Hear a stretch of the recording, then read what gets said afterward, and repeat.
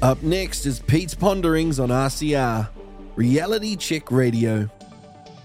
Pete's Ponderings is a selection of Pete's candid commentary on everyday issues for Kiwis, taken from his show, Afternoons.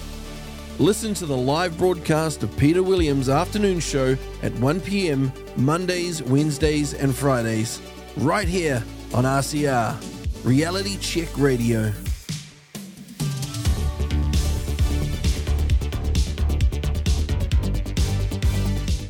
Hello and welcome. This is the Peter Williams Afternoon Show on RCR. Coming up, great music from the past and comment on the issues of the present, along with some of your feedback received through inbox at realitycheck.radio, via text at 2057 or from our Facebook page. Today we talk GST off fruit and vegetables, what an Australian geologist says about CO2, and I want to raise a few issues which are local at first glance, but which actually have national ramifications too. You're listening to Pete's Ponderings on RCR, Reality Check Radio. Now, if you want to know how stupid, how silly this Labour Party policy of removing GST from fresh and frozen vegetables is and how complicated it will be to work out what is exempt and what is not, just consider for a moment the case of coleslaw. Cabbage and carrot, sliced up in a plastic bag, apparently will be exempt. But if you add mayonnaise to it, it won't be. But what if the mayonnaise is in a sachet? This is the sort of nonsense the Grocery Commissioner will have to address, you see. But this is going to be more of a problem, and I'm going to try and be an amateur accountant here. Here's an example. Currently, a supermarket buys in a bag of carrots for $5, including GST of 65 cents.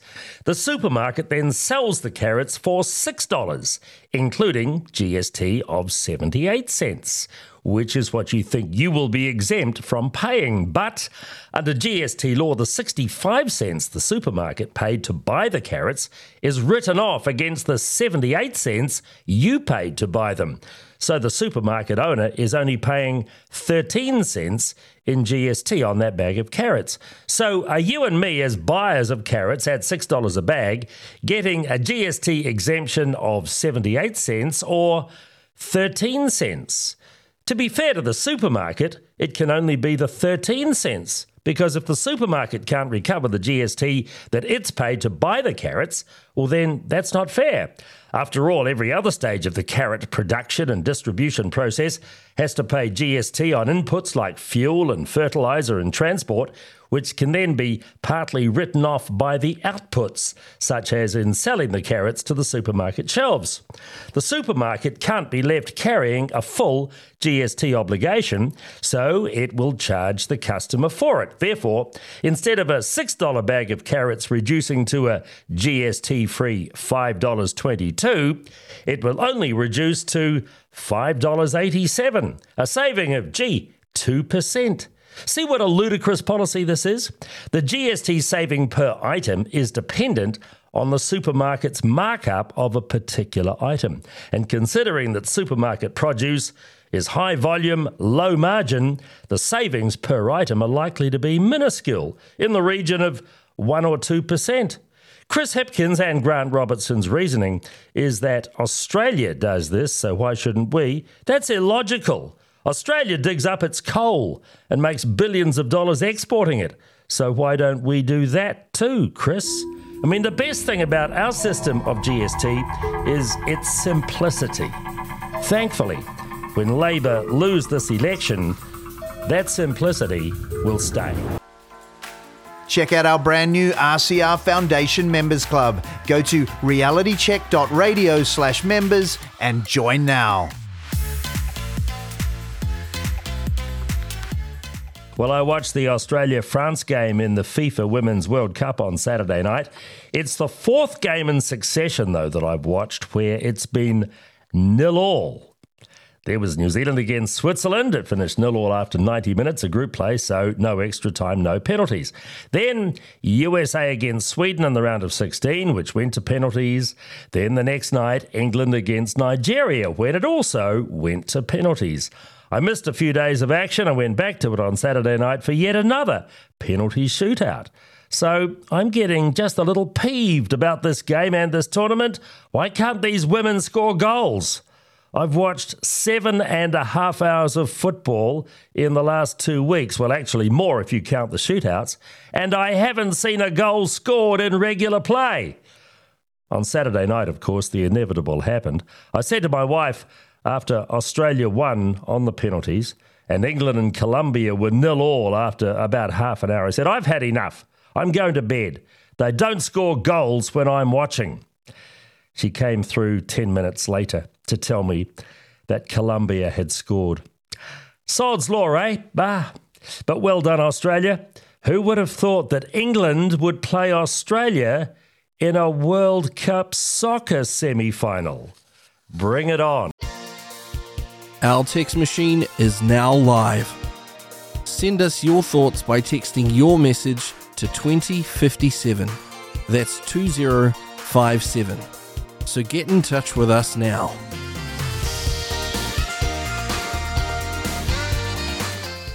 This is from Libby. Hi, Pete. I listen with interest to your rants. And the one about the change in society regarding rugby games caught my attention. My father was an avid sports fan and would be so sad if alive today to hear that only rich people can really afford to go. No kids' tickets? That is nuts. In a woke society which says they push inclusivity and diversity, it appears that does not apply to big rugby games. And the saddest thing is, I work in a low decile area where the kids adore sport, but their chances of seeing a live game are next to nothing. Much love, and please keep up your awesome work. You are a rare gem of a media person that still abides by the integrity that founded journalism. Thank you, Libby. That is so kind of you. I note that you have an email address which suggests you work at a high school, that you might be a teacher even. I hope your colleagues don't realise that you listen to this subversive radio station, Libby. Just joking. This is from Sue. She says, hi, Peter. Thank you for reading out the communication from Margaret Cooper. However, I thought your comments were dismissive and at best lukewarm. One of the things I value about RCR is the opportunity for people to express all sorts of opinions without being censored, gaslit or dismissed. I wonder if you have ever examined the groundbreaking work of Doctors Sam and Mark Bailey. Let's share all views. Regards, Sue. Sue Walker. Well, Sue, thank you for that. After you heard me read out that correspondence from Margaret Cooper, you may well be aware that I have subsequently interviewed Dr. Sam Bailey, and we have had a lot of correspondence about that interview, which we played last Friday afternoon and which is still available on the Reality Check Radio website on the replays. Now, I thought I'd share a few local stories with you this afternoon. I mean local as in the southern part of the country where I live and where I broadcast from. The one thing we like to grumble and grizzle about around here is the price of electricity, which is ludicrously high considering the Clyde Dam and Power Station is about half an hour's drive from my place. So we're always looking for a good deal or a better deal. I'm in the country, so I have a high daily fixed price from my supplier Mercury. It's $1.32 a day. But at least my unit price is pretty low at 26 cents. Where I lived previously in Wanaka, and even before that in Mount Maunganui, my daily price was about 35 cents, but so was my unit price. So I also have solar. Now, solar pays me a grand total of 8 cents a unit for any leftover power generated at my house that I don't use. Last month, the grand total for that was 8 kilowatt hours at 8.5 cents a unit. I had a 68 cent credit, eh? Great value, that solar in winter, not. But then I read about the power prices on Stewart Island, and I think, what am I grumbling about? You see, there's no power cable over to the island, so the power there has to be generated by diesel generator, which with the price of diesel, now $1.80 a litre plus GST, it makes for really, really expensive generation. The unit price for power users on Stewart Island is an eye-watering 81 cents a unit.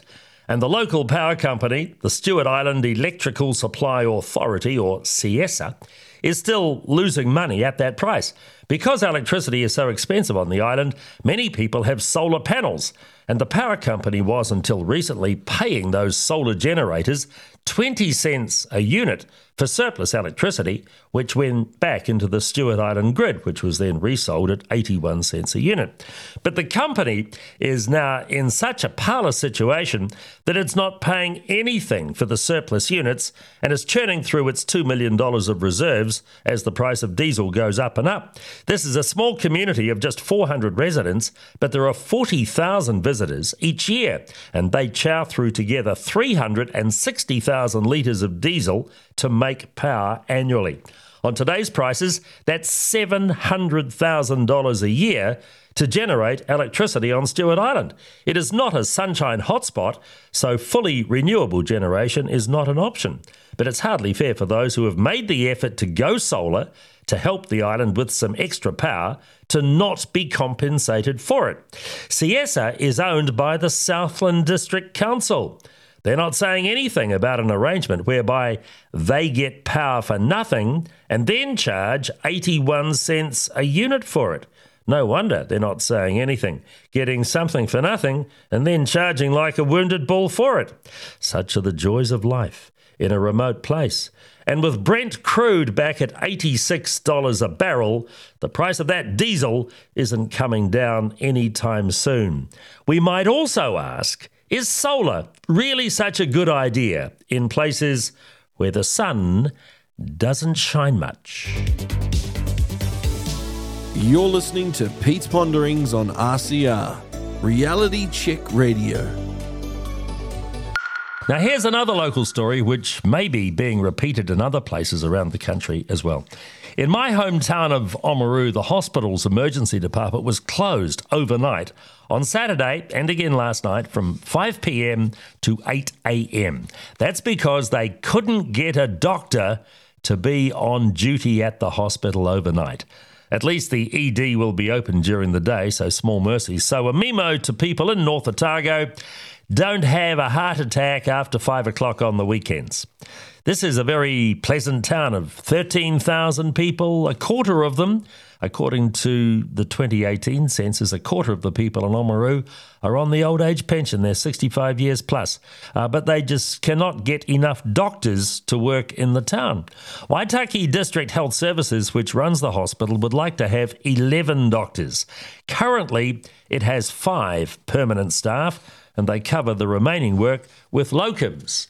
They've advertised extensively, but they can't find any more staff. Yet only last Christmas they had a full complement of doctors. In the space of 8 months, it seems 6 doctors have left the hospital, left the town. I wonder if they do exit interviews. Is Waitaki District Health Services a bad employer? Maybe they don't pay enough.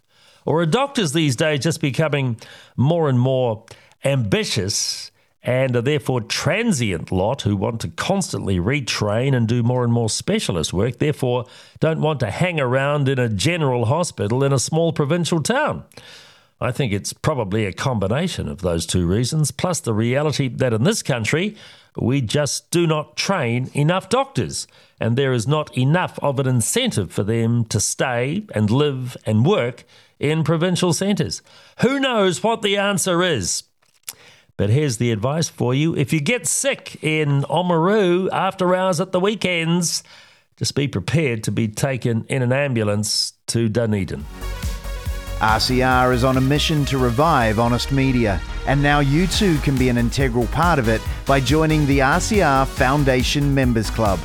Receive exclusive benefits only available to club members, including your own backstage pass to join the hosts for interactive behind-the-scenes discussions, along with our all-new daily curated news summary, RCR Bites, that's delivered to your email box every morning, keeping you on the pulse of the news that matters in just a few minutes per day.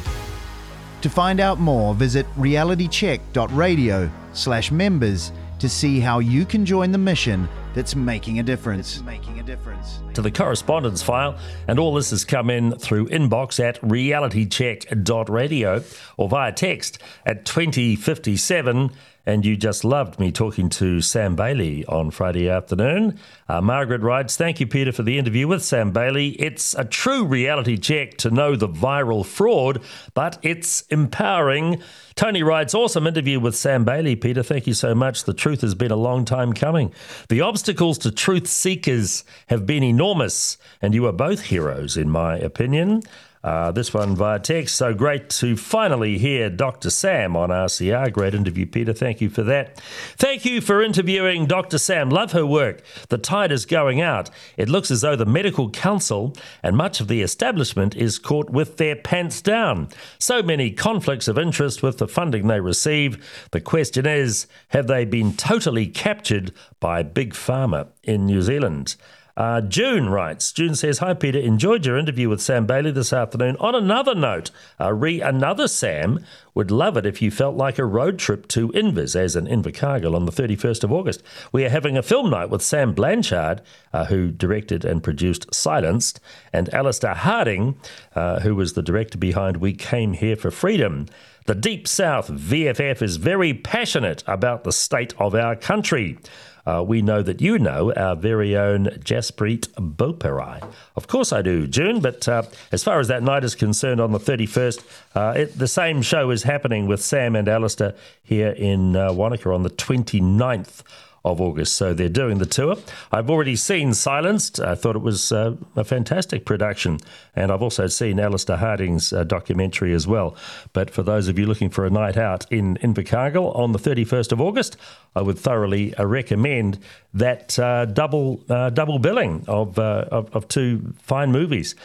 From Alistair, he writes, thanks, Peter, for a wonderful interview with the brave Sam Bailey. How much sense she makes. Been a follower of her from the beginning. Keep up this good work. The country needs you all. And then finally, this one from Linda in Dannevirke. Peter, thank you so much for interviewing Dr. Sam Bailey. I love the work that Sam and her husband, Dr. Mark Bailey, have done and continue to do so. Their determination to discover and expose the truth about allopathic medicine and pharmacology is phenomenal. We have been deceived about health and medicine for far too long, and this brave young couple are true heroes to me.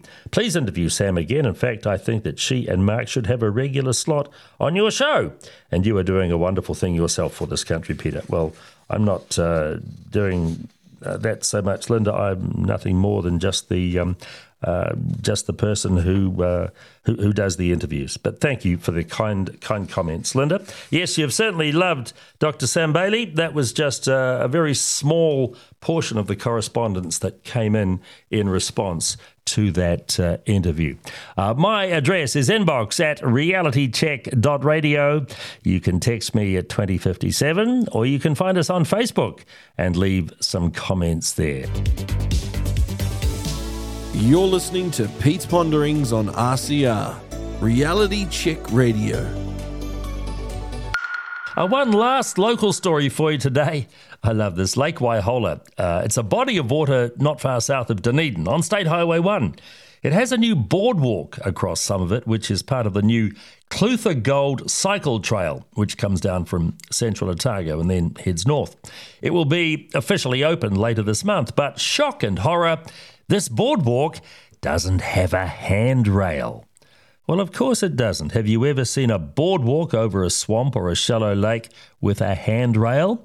But there are some concerned comments on Facebook about how someone is sure to walk off the boardwalk into the lake, and therefore there should be lifesaver rings attached to the structure. Dear me, aren't we becoming a soft society, one where self-reliance and self-responsibility have disappeared in the minds of some people? This boardwalk, by the way, is 2.5 metres wide, wider than similar boardwalks in Nelson and in Hokianga. And it's wide enough for people to pass on bikes going in opposite directions. Now, I really admire the chairman of this Trail Trust, Murray Patterson, with his response to the complaints about the lack of a handrail and the lack of life-saving rings on this boardwalk. He says, if people are worried, don't ride or walk on the boardwalk. Amen to that. Why have some people become such a wuss? Anyway, Down in this part of the world, cyclists will be able to ride this new trail and the new boardwalk from Roxburgh all the way to Waihola when the extension officially opens on Friday week. That's the 25th of August. Our text machine is now live. Send us your thoughts by texting your message to 2057. That's 2057.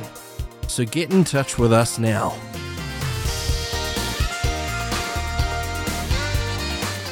You've got to love Ian Plimer, don't you? The Australian geologist and emeritus professor at the University of Melbourne releases his new book this week. It's actually a trilogy called The Little Green Book, and he describes it as a trilogy for primary, secondary and post-secondary children on climate change to enable parents and grandparents to deprogram those exposed to education and eco-anxiety. Do you think he is taking the Michael or what? He also likes to point out a few inconvenient facts about carbon dioxide. Like, in the last 500 million years, the atmosphere has decreased from 0.7% CO2 to 0.04%, or in real numbers, from 7,000 parts per million to 400 ppm. The major coal deposits formed about 300 million years ago, taking carbon out of the atmosphere. So by burning coal, we are putting CO2 back into the atmosphere from where it can be recycled as plant food. He calls that environmentally responsible. If the amount of CO2 in the atmosphere keeps decreasing the way it has in the last 500 million years, he writes, there would not be enough CO2 to keep plants alive. So Ian Plimer asks, what would vegans do then? Mind you, with no plants, animals won't be around for very long either. It will be, he reckons, like 251 million years ago when 96% of all species became extinct. So Professor Plimer is quite keen for as much CO2 as possible to remain in the atmosphere because we might all struggle to eat and drink if it reduces too much. He also has another suggestion for putting CO2 back into the atmosphere. That is to drink as much fermented fluid as possible and to take this plant-assisting, environmentally responsible action as many times as possible. After all, he says, extinction could be just around the corner and there's no point in not having a good party before the dreaded day arrives. Thank you for your company this afternoon. This has been the Peter Williams Afternoon Show on RCR. Your correspondence most welcome through inbox at realitycheck.radio or via text at 2057. I am back on Wednesday afternoon. You've been listening to Pete's Ponderings on RCR, Reality Check Radio. Remember, you can catch Pete's full show combining smooth sounds and candid commentary on everyday issues for Kiwis and the Peter Williams Afternoon Show on our live broadcasts 1 p.m. Mondays, Wednesdays and Fridays. Right here on RCR, Reality Check Radio.